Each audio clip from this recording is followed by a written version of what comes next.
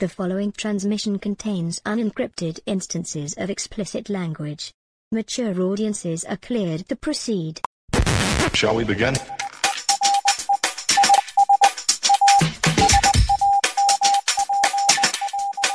Let's begin.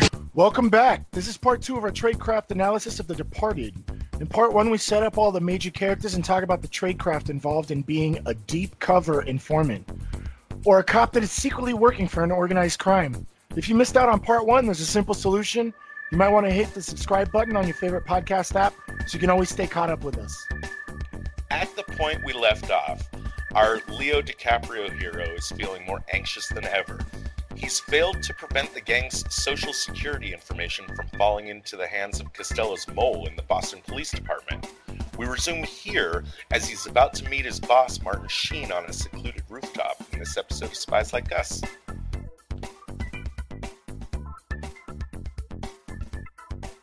Our next major scene involves Sheen and Leo meeting face-to-face again. And the reason that they need to meet is Leo's getting, we just went through the scene where Costello seems to be really like sniffing his ass pretty fucking hard.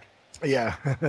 He knows that whatever the information in the envelope, well, obviously he gave fake information, but in his mind, he thinks that that's going to turn up as a red flag to Costello. Right. And that he's probably on, some kind of clock of like, I think at this point he's saying like, just get me out, right? Right. So, they arranged this meeting on a rooftop of an abandoned building. It's not a bad place to meet, right? Yeah. Except for the fact that there's no, exit routes. But right. It's isolated. I'll give him that. Maybe you didn't need to go to the rooftop. You could have had your meeting on the bottom floor. I don't know. But Matt Damon is following the right play, which again, he got the idea from Sheen in the first place. Follow the leader to find the rat. So he's told Costello, like somehow he finds out that Leo and Sheen are meeting. I think he's just kind of following the leader, like you had pointed out. That right. I'm just going to tell Sheen he must be following him. I don't think they know that he's meeting with him. They're just probably watching him. And he's using his new powers as a, special investigator or whatever to actually be able to put the cops on following Sheen. Yeah. And so the reports he gets from his cops, the cops are just, they're like, why the fuck are we doing this? He's like, shut up, just do your job. And they're okay with that for a bit.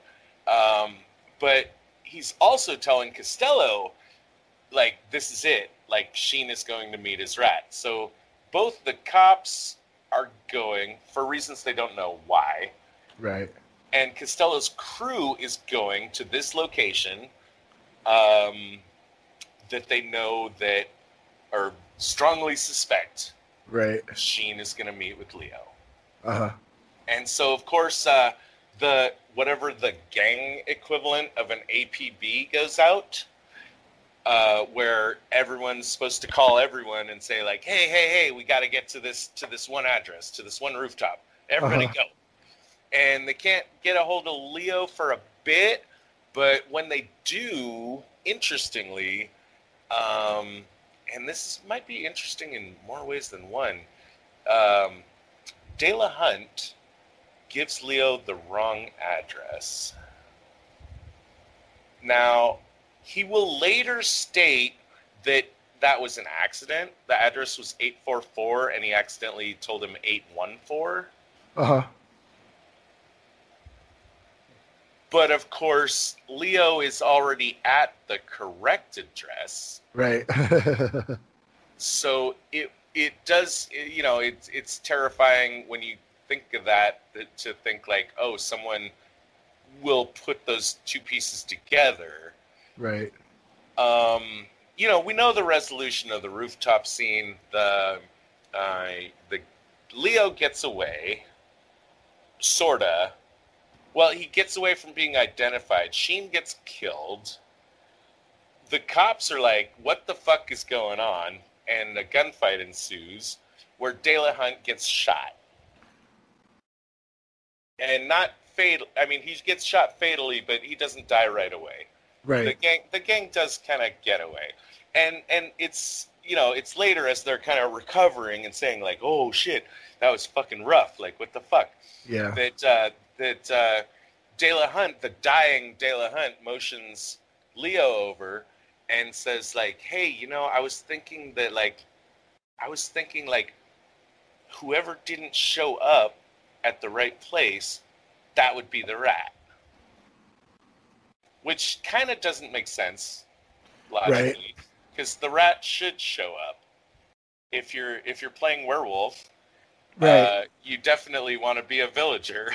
Yeah, exactly. When the head villager says, "Let's go get a werewolf," even if you're a werewolf, you go you go do what the head villager says, right? Right, exactly. And then you want to take over from here, right? Well, that's when De La Hunt says, by the way, I gave you the wrong address, but you were at the right address. Now, hold on. He doesn't say, by the way, I gave you the right address. He says, ugh, Leo, I'm dying. Yeah. Okay. Yeah. And he's like, I gave you the wrong address. I said 814, and it was actually 844, but you were at the right address. Tell me why I didn't say nothing. Tell me. So this is when it's revealed that De La Hunt was actually undercover as well, and has basically been keeping his back or didn't tell the mob that he knows that Leo's the rat, and then De La Hunt dies. They throw his body somewhere, and it's discovered that he was an undercover agent. How does this make sense that De La Hunt knows that Leo is, like, assuming, which we have strong evidence to believe, but it's not definitive. I would say it's not definitive. It's hard to say. We don't get, like, de facto proof that De La Hunt was a cop. Yes, we do. It was on the news. They threw after he died. They threw his body in the middle of nowhere. Well, Costello thinks that could be a disinformation scheme. And so I think you still have to accept the idea it's possible, theoretically possible, that it is a disinformation scheme. Oh, I see what you mean. But like what you're saying, that wouldn't make sense, in that, well, then you have to turn around to De La Hunt's death scene where he says, like, hey, Leo, tell me why I didn't tell them. Right.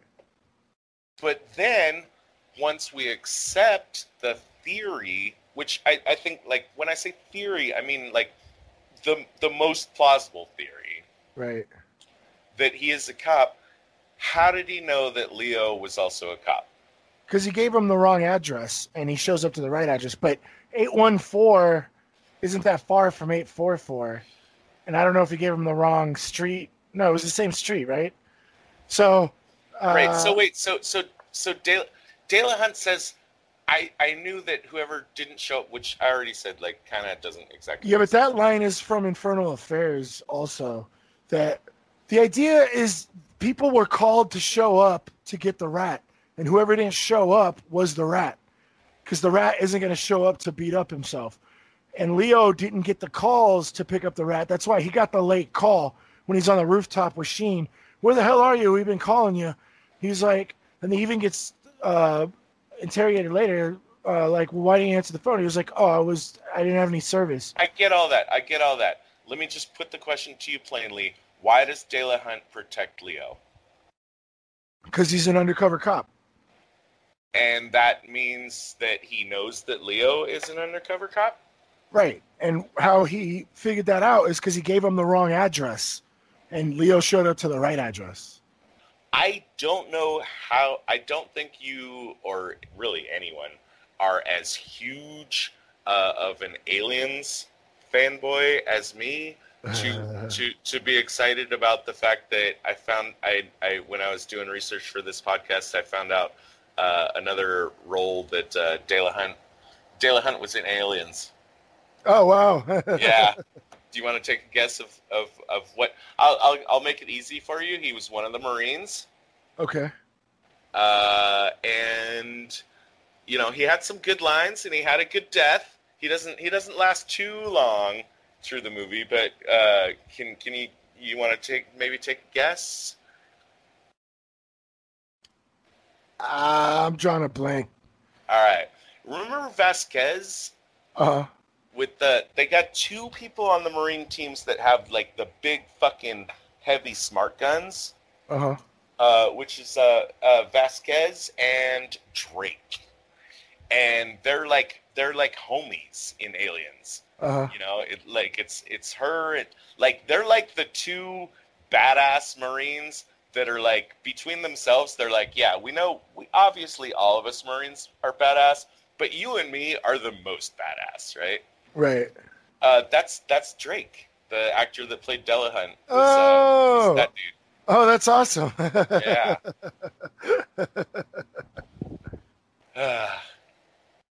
Now that Sheen's dead, Right. Matt's got access to Sheen's cell phone. This was a really cool scene. Let's hear it.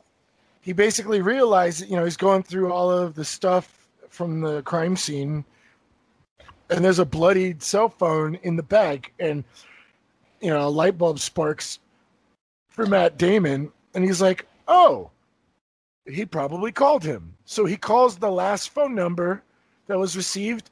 Leo picks up, doesn't say a word. Matt Damon doesn't say a word. Leo hangs up, back, I guess, hoping I think let's give both of them some spy points for being totally quiet here. Yeah. Like, Leo picks up that phone, like that phone number, that phone call is coming from a dead man. Yeah, he even says that. And that's why he calls back, I guess. But right. But at first, he says absolutely nothing. Right. And Matt just made the call to see like what the other person would say. I really just love this scene. I want to give them both some spy points for just listening and not talking. Yeah. But then Leo calls back, I guess hoping to get some information. He's like, I want to know why you're calling from a dead man's phone. And Matt Damon's like, oh, it's you. What I'm trying to say is I just want to flag this. It's important and it's thought through. It is. I mean, it turns out to be a bad decision, sort of, because what it does is it gives Matt Damon a chance to seed the lie of I've taken over for Sheen, right? Which is massive plus spy points. I guess I can't give minus spy points to Leo though for making that call back, because what else is he gonna do? Right. He doesn't really have any outs right now. Marky Mark's the only one that knows his identity. So who's he really going to reach out to at this point? You know what? Maybe he should have also had Marky Mark's phone number instead of only having Martin Sheen's phone number. Well, I mean, you want to kind of protect your web, right? Yeah, I get that. You want to compartmentalize, like, I guess. I get it, compartmentalize. I mean, maybe this is how Marky Mark finds things out at the end, because he's like nowhere to be found. Maybe he's not answering calls for anybody, and he's doing his own investigation, I guess. But he doesn't. Marky Mark doesn't have Leo's phone number? Maybe he should be calling Leo. Well, maybe that's why he's not answering. I mean, he's just been given 2 weeks leave with pay. He's not supposed to be doing anything. I don't know. We don't get any information about what's going on with him, so we just kind of presume he's been going in and knocking on doors or following people or something. Just doing Marky Mark stuff. Yeah, just calling people cocksuckers. Right? Listen here, cocksucker. I'm from Boston. Don't tell me nothing. I already know this. I know this drill. So don't be a cocksucker and tell me what you know. I like that idea. I want to see that movie. You want to see? Oh, I do too. Yeah. I really do. If Mark Wahlberg's agents are listening, if you want the Todd dollar, this is what you're gonna fucking do. All right, you're gonna make a TV series, right? And it's gonna be called Dignum.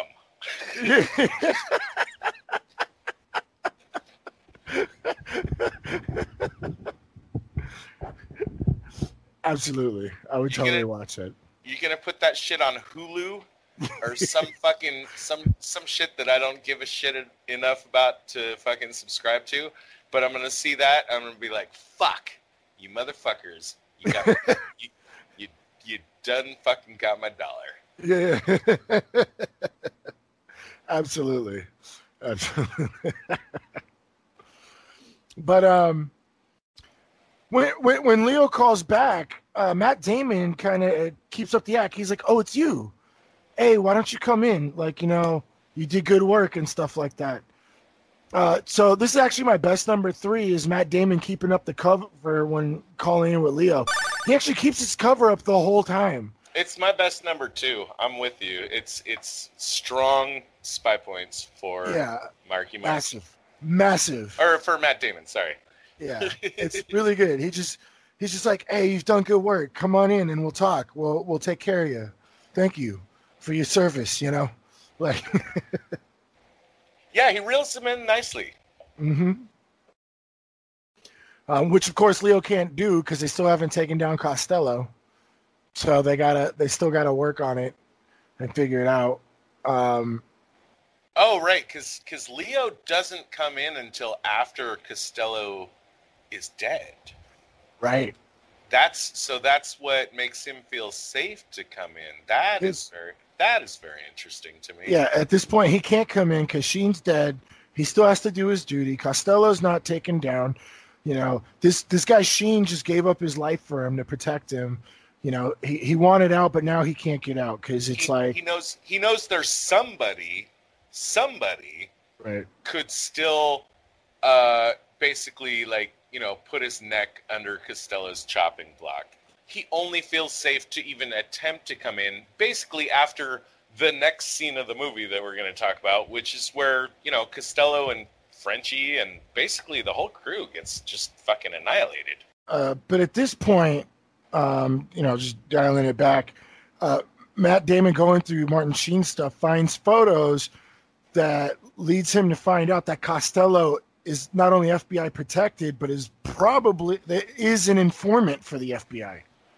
Mm-hmm. And I'm going to put this down as my number 2 best. We discussed this early on in the podcast, but basically Costello was untouchable because he was an FBI informant. And what he was doing was basically handing stuff to the FBI, and to the Boston PD. And the Boston PD,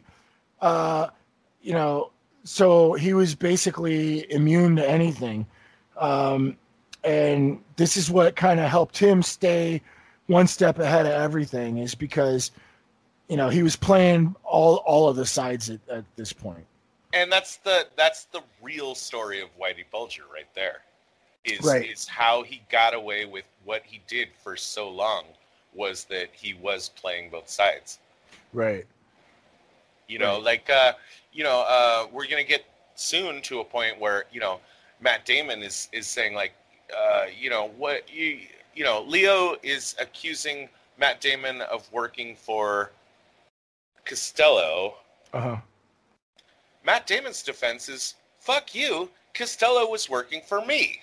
Right. Right. But when you really delve into these things, and again, like Sicario, we're gonna do Sicario someday, right? Right. Absolutely. This is what I call, to me, the Sicario problem, where it's when when you're in so deep with the enemy that both of you are benefiting equally to the detriment of other factions involved, that it's indistinguishable. The chess game has become cooperation. Yeah. It's turned into it's so fascinating. I love the way this movie explores that. I love the way Sicario explores that. But Matt Damon, he's got a point there. I mean, he's got a legit way of getting himself out of this, as long as he manages to kill anybody that doesn't know know anything more about it. Yeah, right. So let's get to this final chapter, which is kind of weird at this point in that, Costello, to me, at this point, should be highly on edge, and maybe the smart thing right now, with, like, things are at a fever pitch, with both sides. And for some reason, Costello chooses this point to do, like, I don't know, some huge fucking drug deal or whatever back on the docks.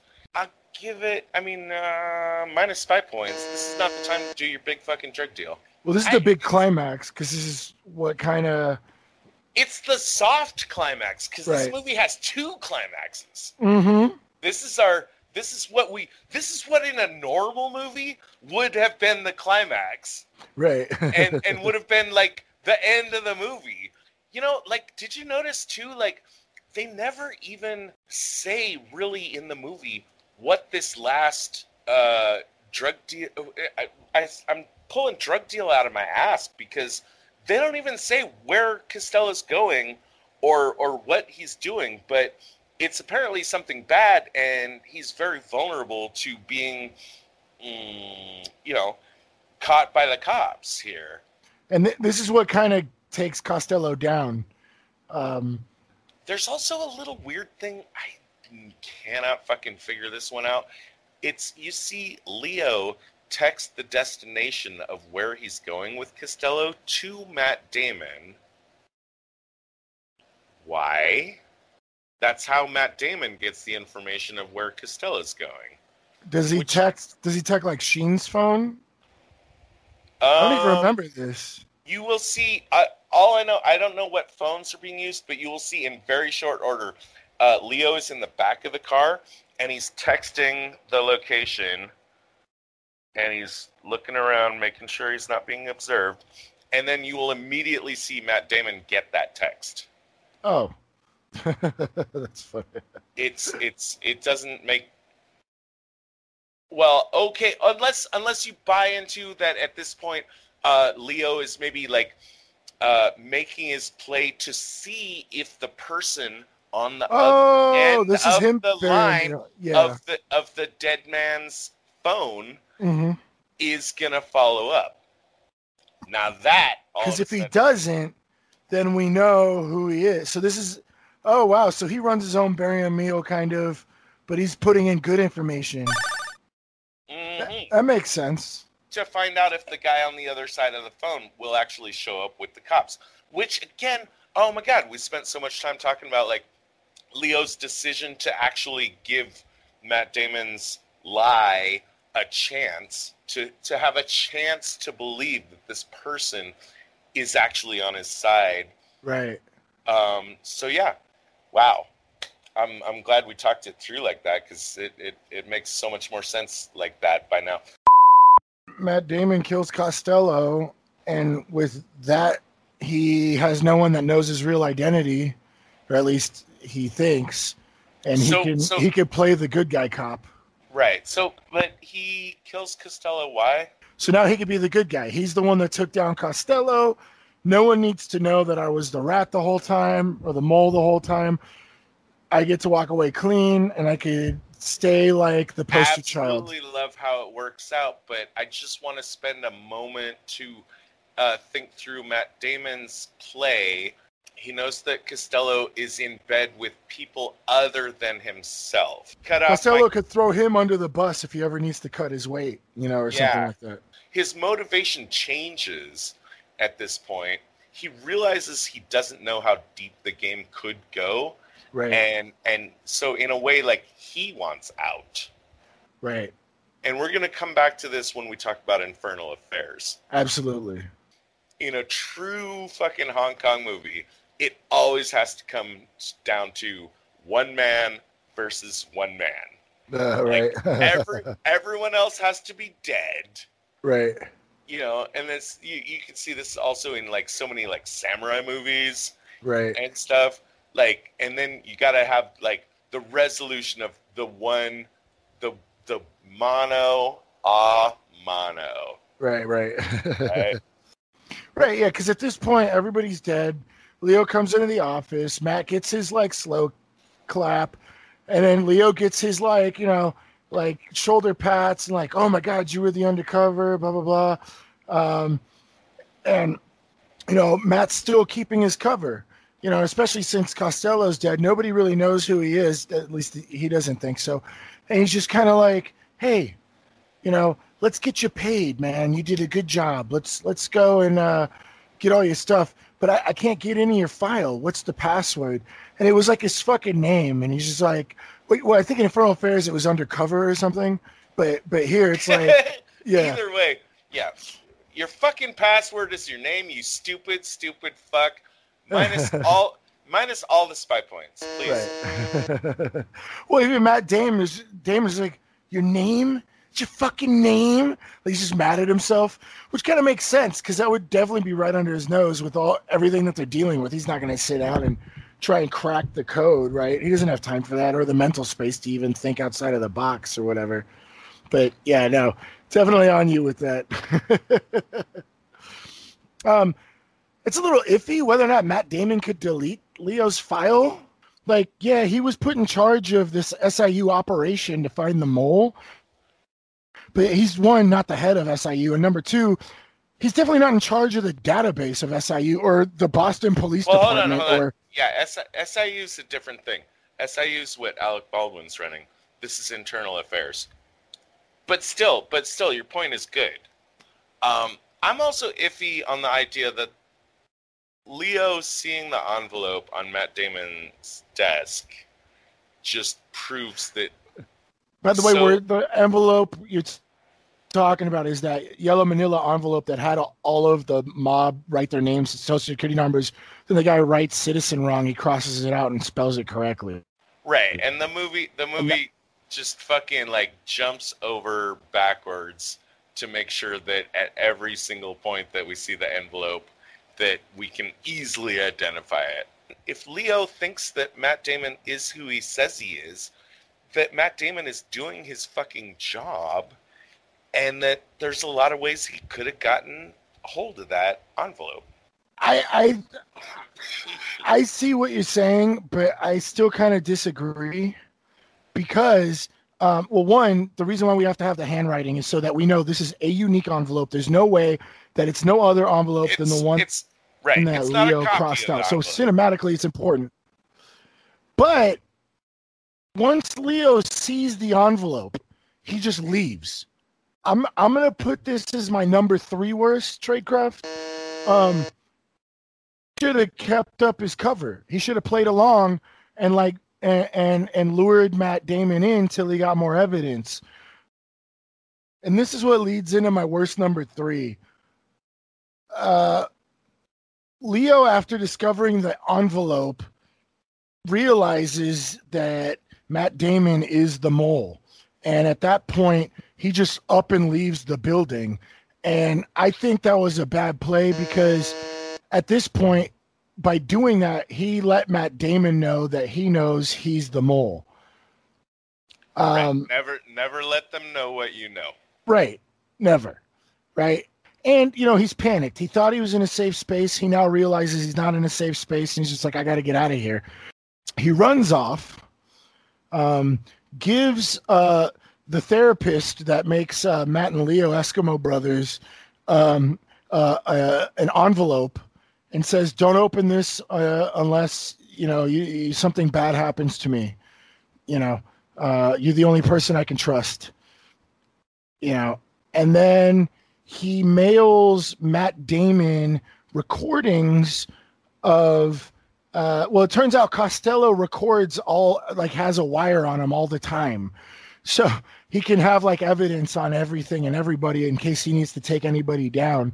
And apparently Costello had his attorney send all these tapes to Leo. And I guess Leo's the only guy he could trust or something. I don't buy that shit at all.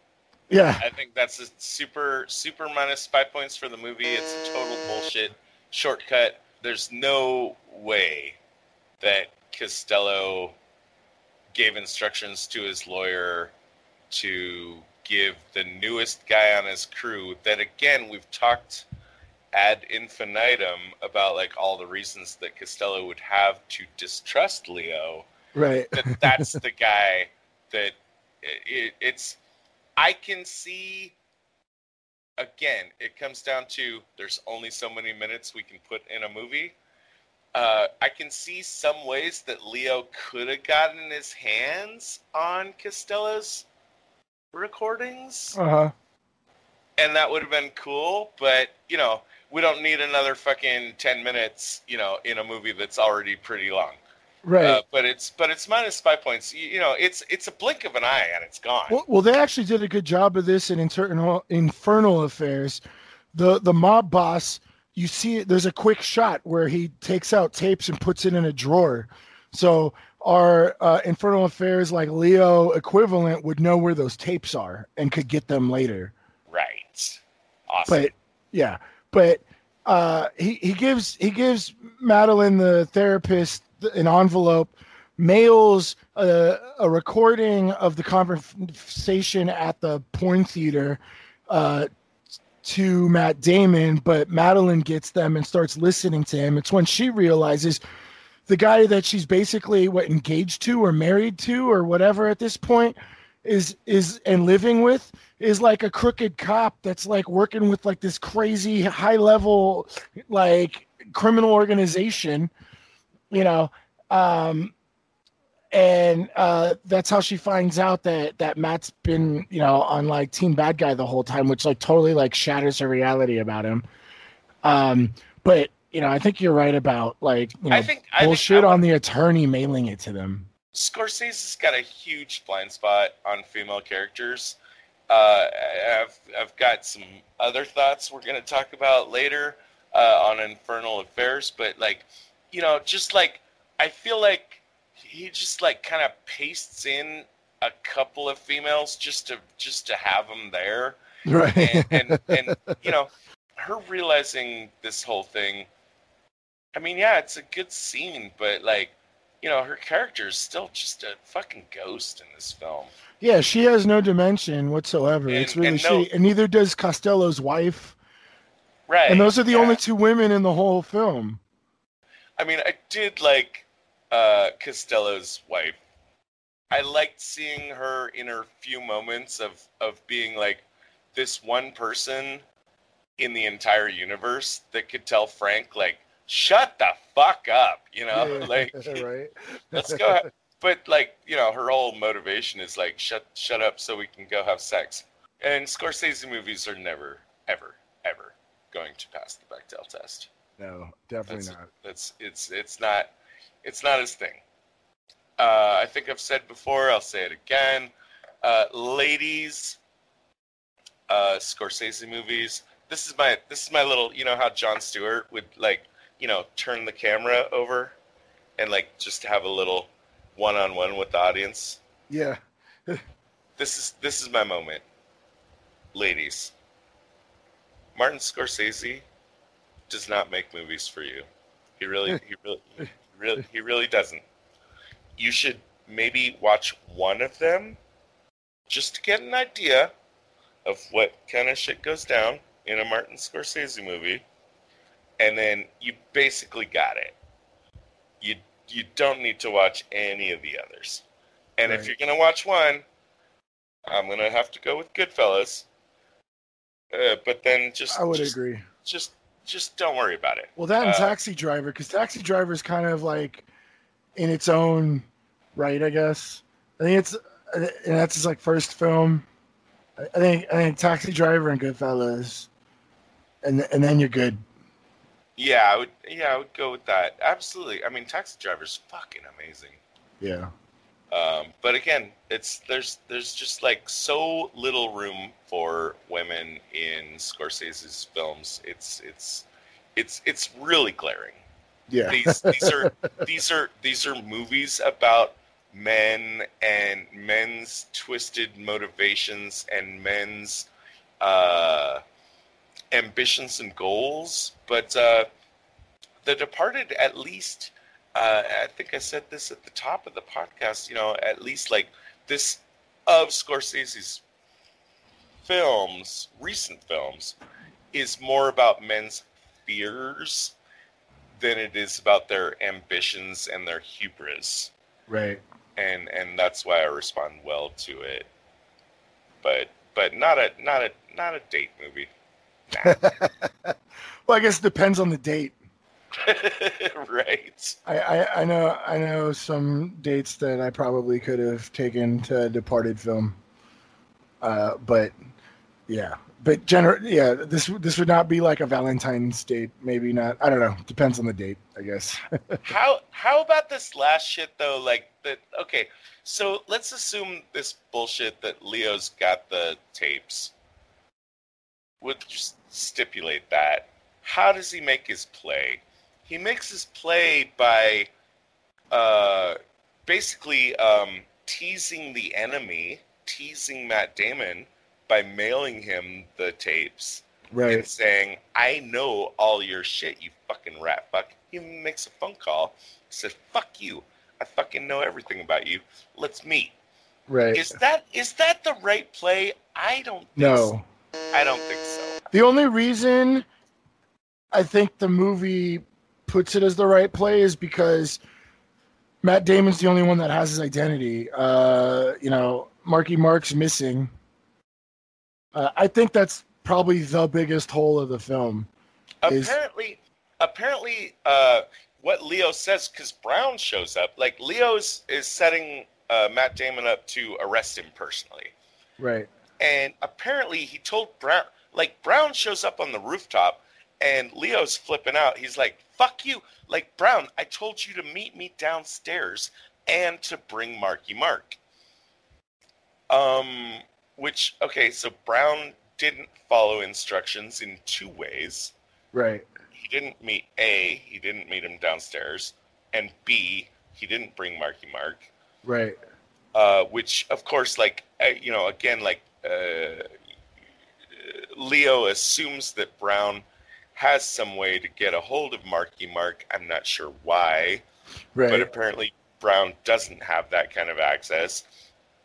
Instead, Brown shows up upstairs and does his total fucking great cop duty, or at least tries, but another dude shows up.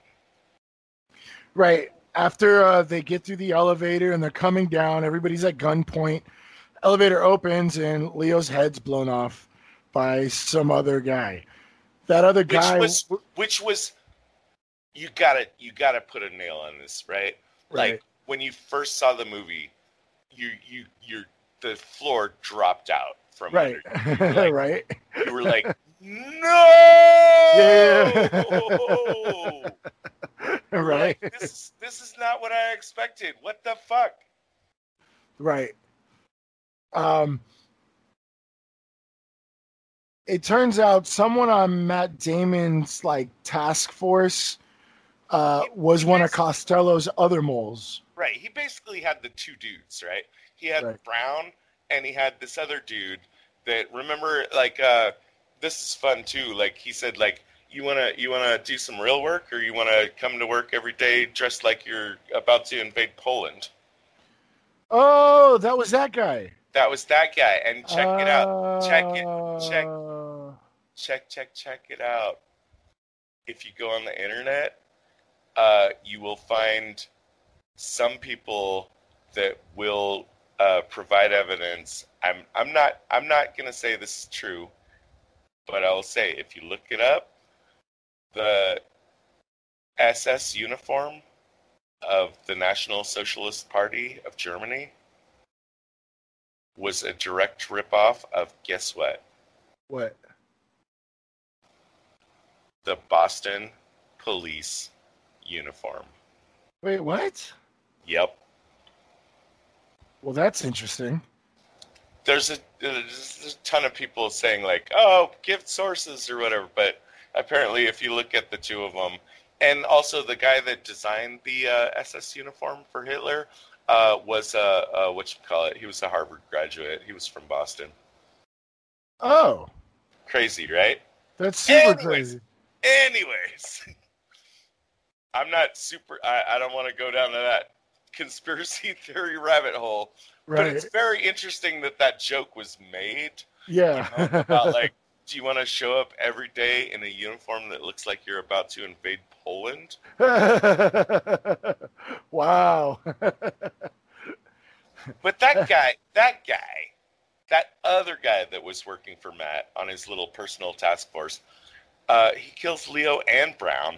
And then he tells Matt Damon, hey, I was also working for Costello this whole time. Right. And he was like, do you think you were the only one? Blah, blah, blah. And Matt Damon ends up killing him, which, you know, that way he could cover his tracks. And now nobody knows who he is. But I definitely want to mark this as my number one best. I was saving this for now because we found out that, oh crap, what was his name? There was another undercover cop. De La Hunt? De La Hunt, right? Uh-huh. So we had two being placed in a Costello's gang. We then have Costello placing two moles into the Boston PD. This is actually like a spy trick, I guess, or not trick, but policy or whatever. You'll have other spies watching your spies to make sure that they're doing their job or that they're not doing anything sketch. Okay, because I was gonna give it, and I would love to hear your thoughts on this. I was gonna give it minus spy points. It's one step too fucking complicated for me that this guy, we'll just call him like Polish uniform, right, or German uniform guy, was also working for Costello this whole time. This whole time that he was working so closely with Matt Damon. Are you telling me you buy this? You can. I want to hear your thoughts. Oh, I thought you had more. No, I absolutely do buy this. What I don't buy is Costello planted a guy that was just running like what was he running, like the armory, or he was running like the files like cage or something. He was just a guy behind like the cage. And then all of a sudden Matt Damon picks him to be on his task force. Like there's no way Costello would have planned that unless he told Matt Damon to pick him. Well, he could have got to him later and started giving them some cheddar and saying like, hey, again, finger to lips. You're just gonna tell me if Matt Damon ever does anything fishy. So that's kind of what I'm thinking. That one, it's always good to. So it's not even just to watch the other guy; it's also to verify the information you're getting. Okay. They don't even need to know about each other. You just need to verify that information. So, like having two undercover cops running Costello's gang, one, you could get two different sources of information that one isn't getting or the other isn't getting, but you can also verify both of their information because it's coming from two different sources. Right. Okay, so I see where you're going with that. There's several reasons why you would plan, and this goes back to what I've said a million times on our podcast. It's really important to have a team, and that team needs to exist on different levels, right? Like you don't just need a team of like analysts and a team of surveillance, and you need like a team of people that are like actually doing the actual like human intelligence work, like where like, okay, well, two people are getting information from the same sources. They get the same information. We can now verify that information. You can also use them to see, well, is this guy working for the other guys or not? Like, there's multiple reasons why you would do this. I'm sold. Okay. Yeah. Here's my number one best. And it's such a simple thing, but I'll stand by it. Now that Matt Damon is free and clear, and anybody that could contradict his story is dead in the ground, he consistently insists that Leo get the Medal of Merit. It is a masterful dick move. Like, it is such, like, the audience is sitting there going like, like with their arms crossed and they're fucking like, you're just like, holy fuck, you fucking rat. Yeah. You hate him so much at this point. Yeah, at this point, you the absolutely film. hate him. Yeah. But it's again, he is really covering his tracks by so wholeheartedly supporting, giving his support and post padded love to the one guy that was his enemy. This is villainy, but it's also like plus 5 points. Absolutely, it's my best number one. Absolutely, absolutely. Give my departed enemy the Medal of Merit, please. Yeah. That guy was awesome. Yeah. Also adds to his cover. Yeah, it's a big play. It's masterful Scorsese storytelling because it sets us up as an audience to really, really love what comes next. The best part of the movie, making Marky Mark the hero that we all deserve.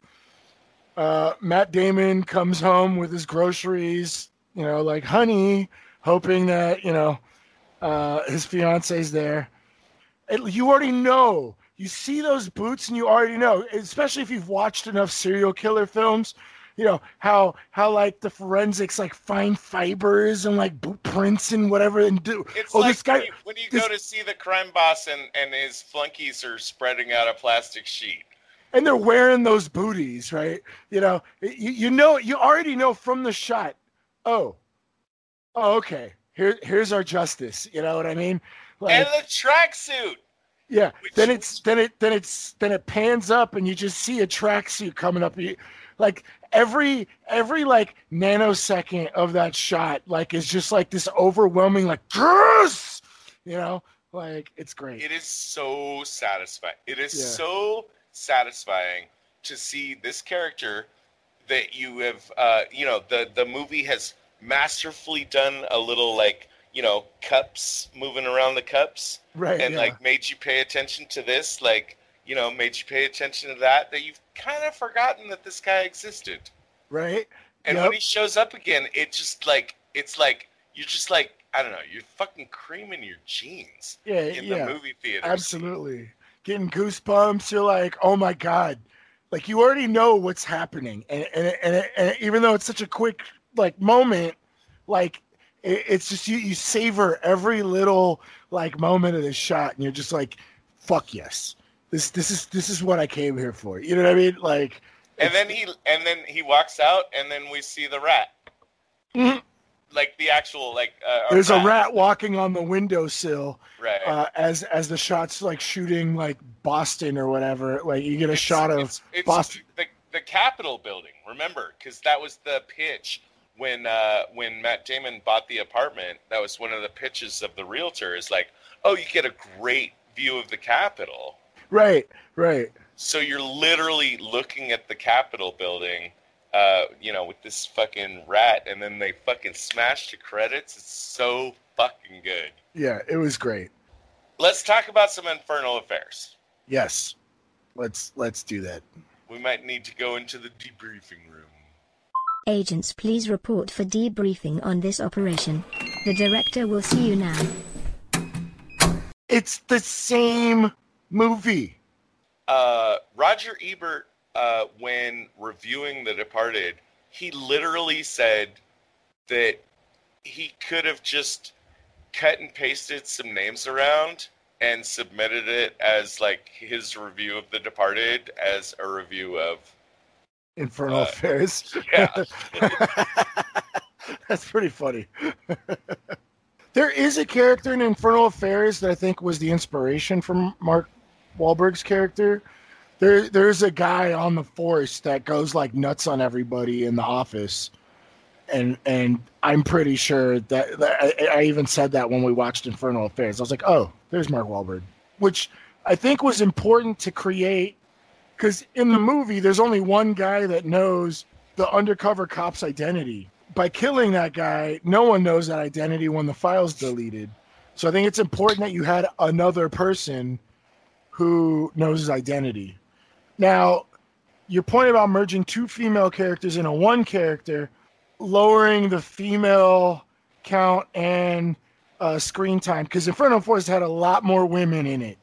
Yes, they were. That was one of the. A lot of them were in the background, but there was a lot more women in it. That was one of the complaints when the creators of Infernal Affairs were asked to comment about The Departed. That was one of their major complaints, is that they thought that the female characters that they had created had been shoved into the background. I don't disagree with you that Madeline is she's literally just a plot device to develop Matt and Leo. And that really, really sucks, for women, to have a woman character and she's like kind of no dimension. She's just kind of like a bouncing board to develop these other male characters. Mm-hmm.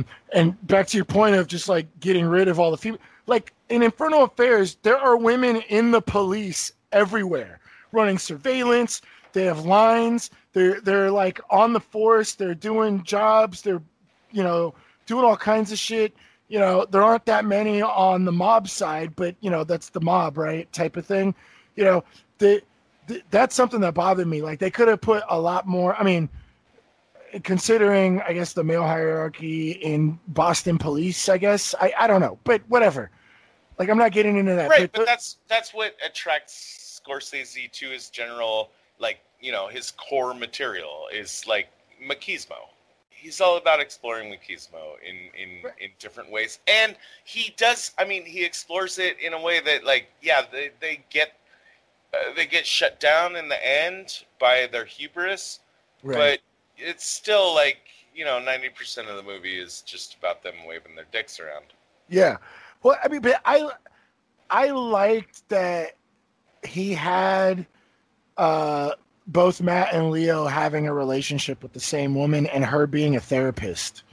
In Infernal Affairs, the therapist is the one that the undercover cop is seeing, but she, like in both films, she doesn't know that he's a cop. She just thinks he's like a recovering criminal, and that kind of sparks their relationship. But I liked the idea of them both interacting with the therapist together. I just think it was really shitty that he just turned her into a prop, which is typical for Scorsese films where the women are props, which makes sense in a mob setting. But you're doing this heavy character development where you're going into kind of some dark places, not mob dark places. Hey, we're going to cut this guy's head off. We're going to dark places on an emotional level. How is this affecting these two men? And now your therapist is non-dimensional. She's not even one-dimensional. She's just kind of there. And that bothered me, but I liked that was how they were both seeing the same woman. I think that Madeline's love for both of these characters is flawed. Their love for her is flawed. Right. It doesn't spiral out as much, but it's there at least. They're not loving for the right reasons. Right. In Infernal Affairs, Matt Damon analogs girlfriend, who's not a therapist, she's a novelist, mm-hmm. is his conscience. Well, I mean, that's what I liked a lot about Infernal Affairs is I think the characters were much more human. And I mean all of the characters. The only thing is that the organized crime mole, Matt Damon's equivalent, I guess, he was more in the background. And he wasn't nearly as good as an actor as Leo's equivalent. I think the guy that played the main guy, which is the undercover cop, was great in this. But I felt that having the two women and the relationships between the two different, the two parallel characters made them a lot more human in a lot of ways. One of the big major changes is that the the organized crime mole doesn't get killed in the end. He actually like repents from his past life. This opportunity was presented to him to like start a new life, and he chooses to do that. Pitch of the movie for Infernal Affairs is like, two tragic heroes. In The Departed, we hate Matt Damon. Right. And we root for El Caps. Right. In the Infernal Affairs, we're really more meant to understand that like both of these guys are just fucking sucked into this horrible fucking bullshit. And the Chinese title of Infernal Affairs, it actually more translates into The Unceasing Path, which is a reference to the lowest level of hell in Buddhism, where someone endures suffering forever and ever and ever. Right. All right. Well, mainland China has rules. You can never let a villain escape punishment in the end in a movie. Which also, because they actually made Infernal Affairs 2 and 3, which would make no sense. Right. If anybody's listening, Infernal Affairs, check that shit out. Let's wrap this up and get our star ratings for The Departed. Final impressions. I can't argue with the art of the creation of the movie by Scorsese. I'm glad he got his Best Director for this. Maybe I wish he'd gotten his Best Director for something else, but who knows? I'm a 4. Fantastic movie, rewatchable, not evergreen. That's me. I've got, and if you're only gonna ever watch 1 or 2 or even 3 Scorsese movies, this wouldn't make my list. No, I'm with you on a 4.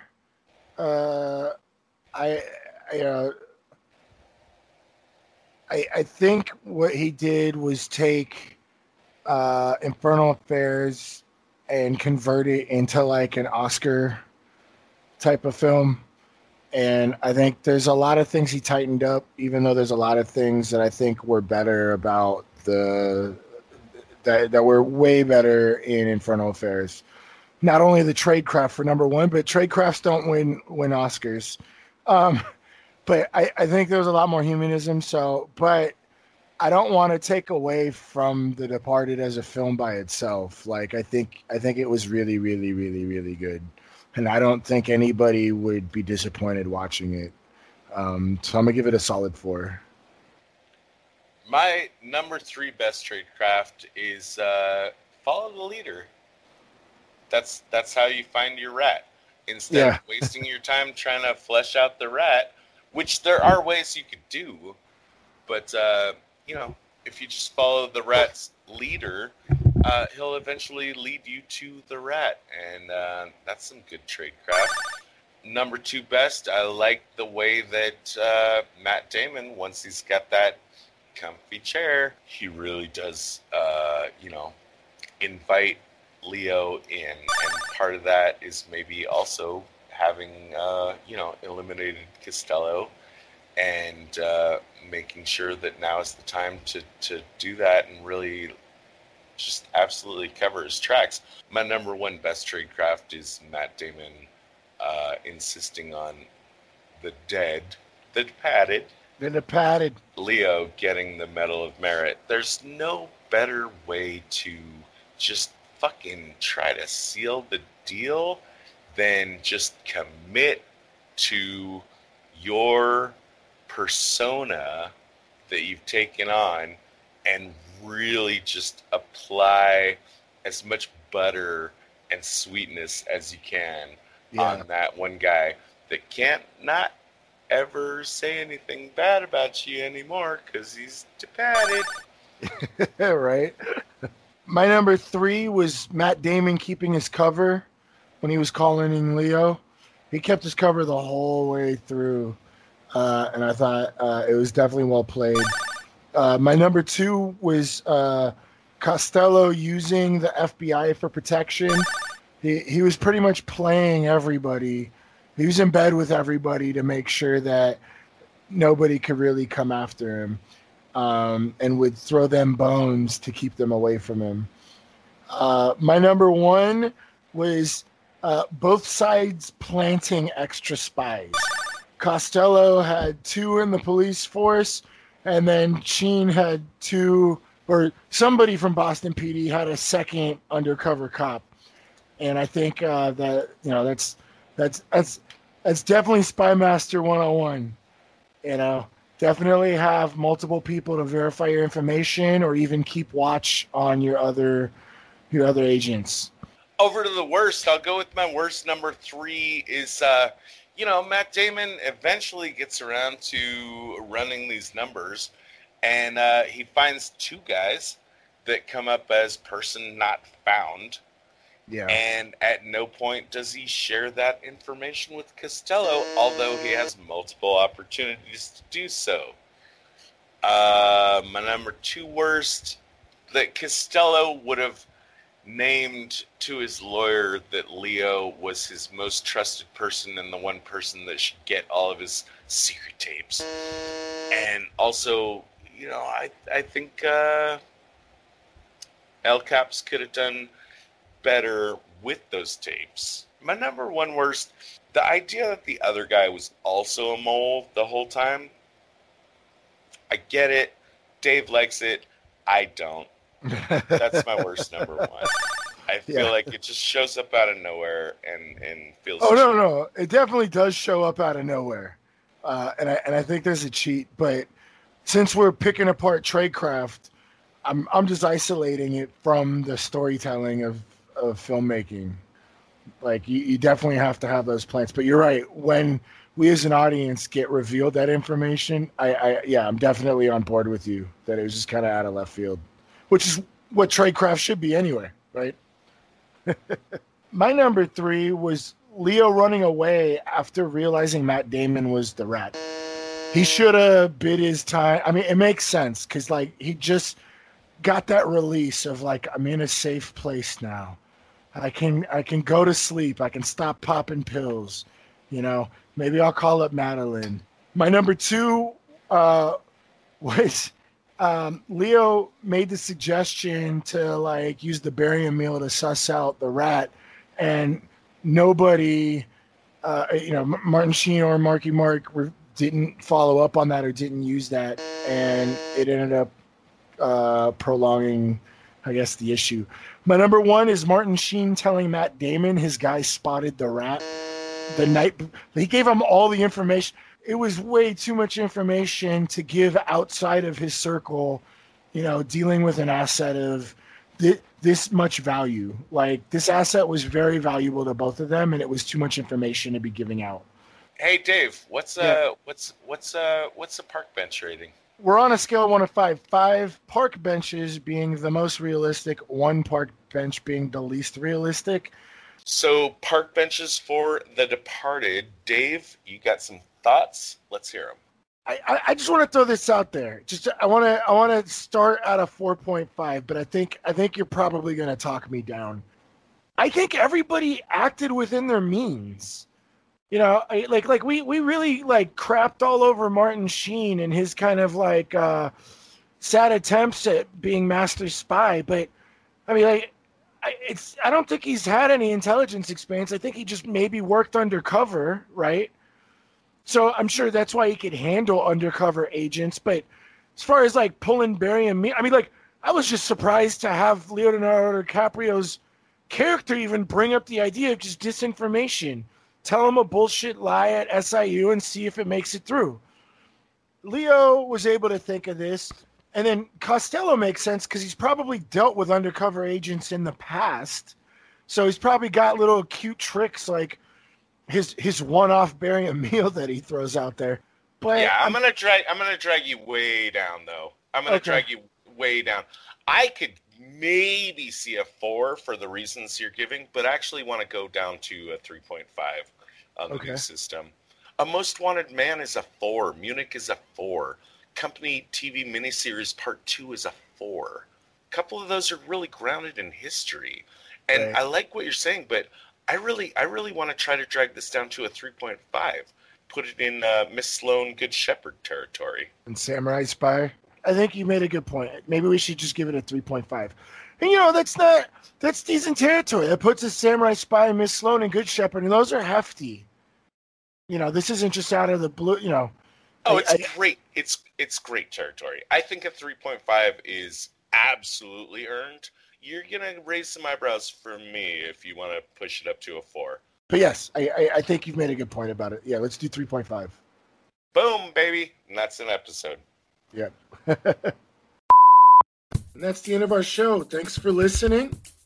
If you'd like to reach out to us, you can find us on Twitter at spies_like_us. Visit us on our website at www.spieslikeus.net. You can find out about upcoming episodes. Also, what will really help us out is if you give us a review on wherever you found our podcast, either on iTunes or your Android app or YouTube or wherever you listen to us.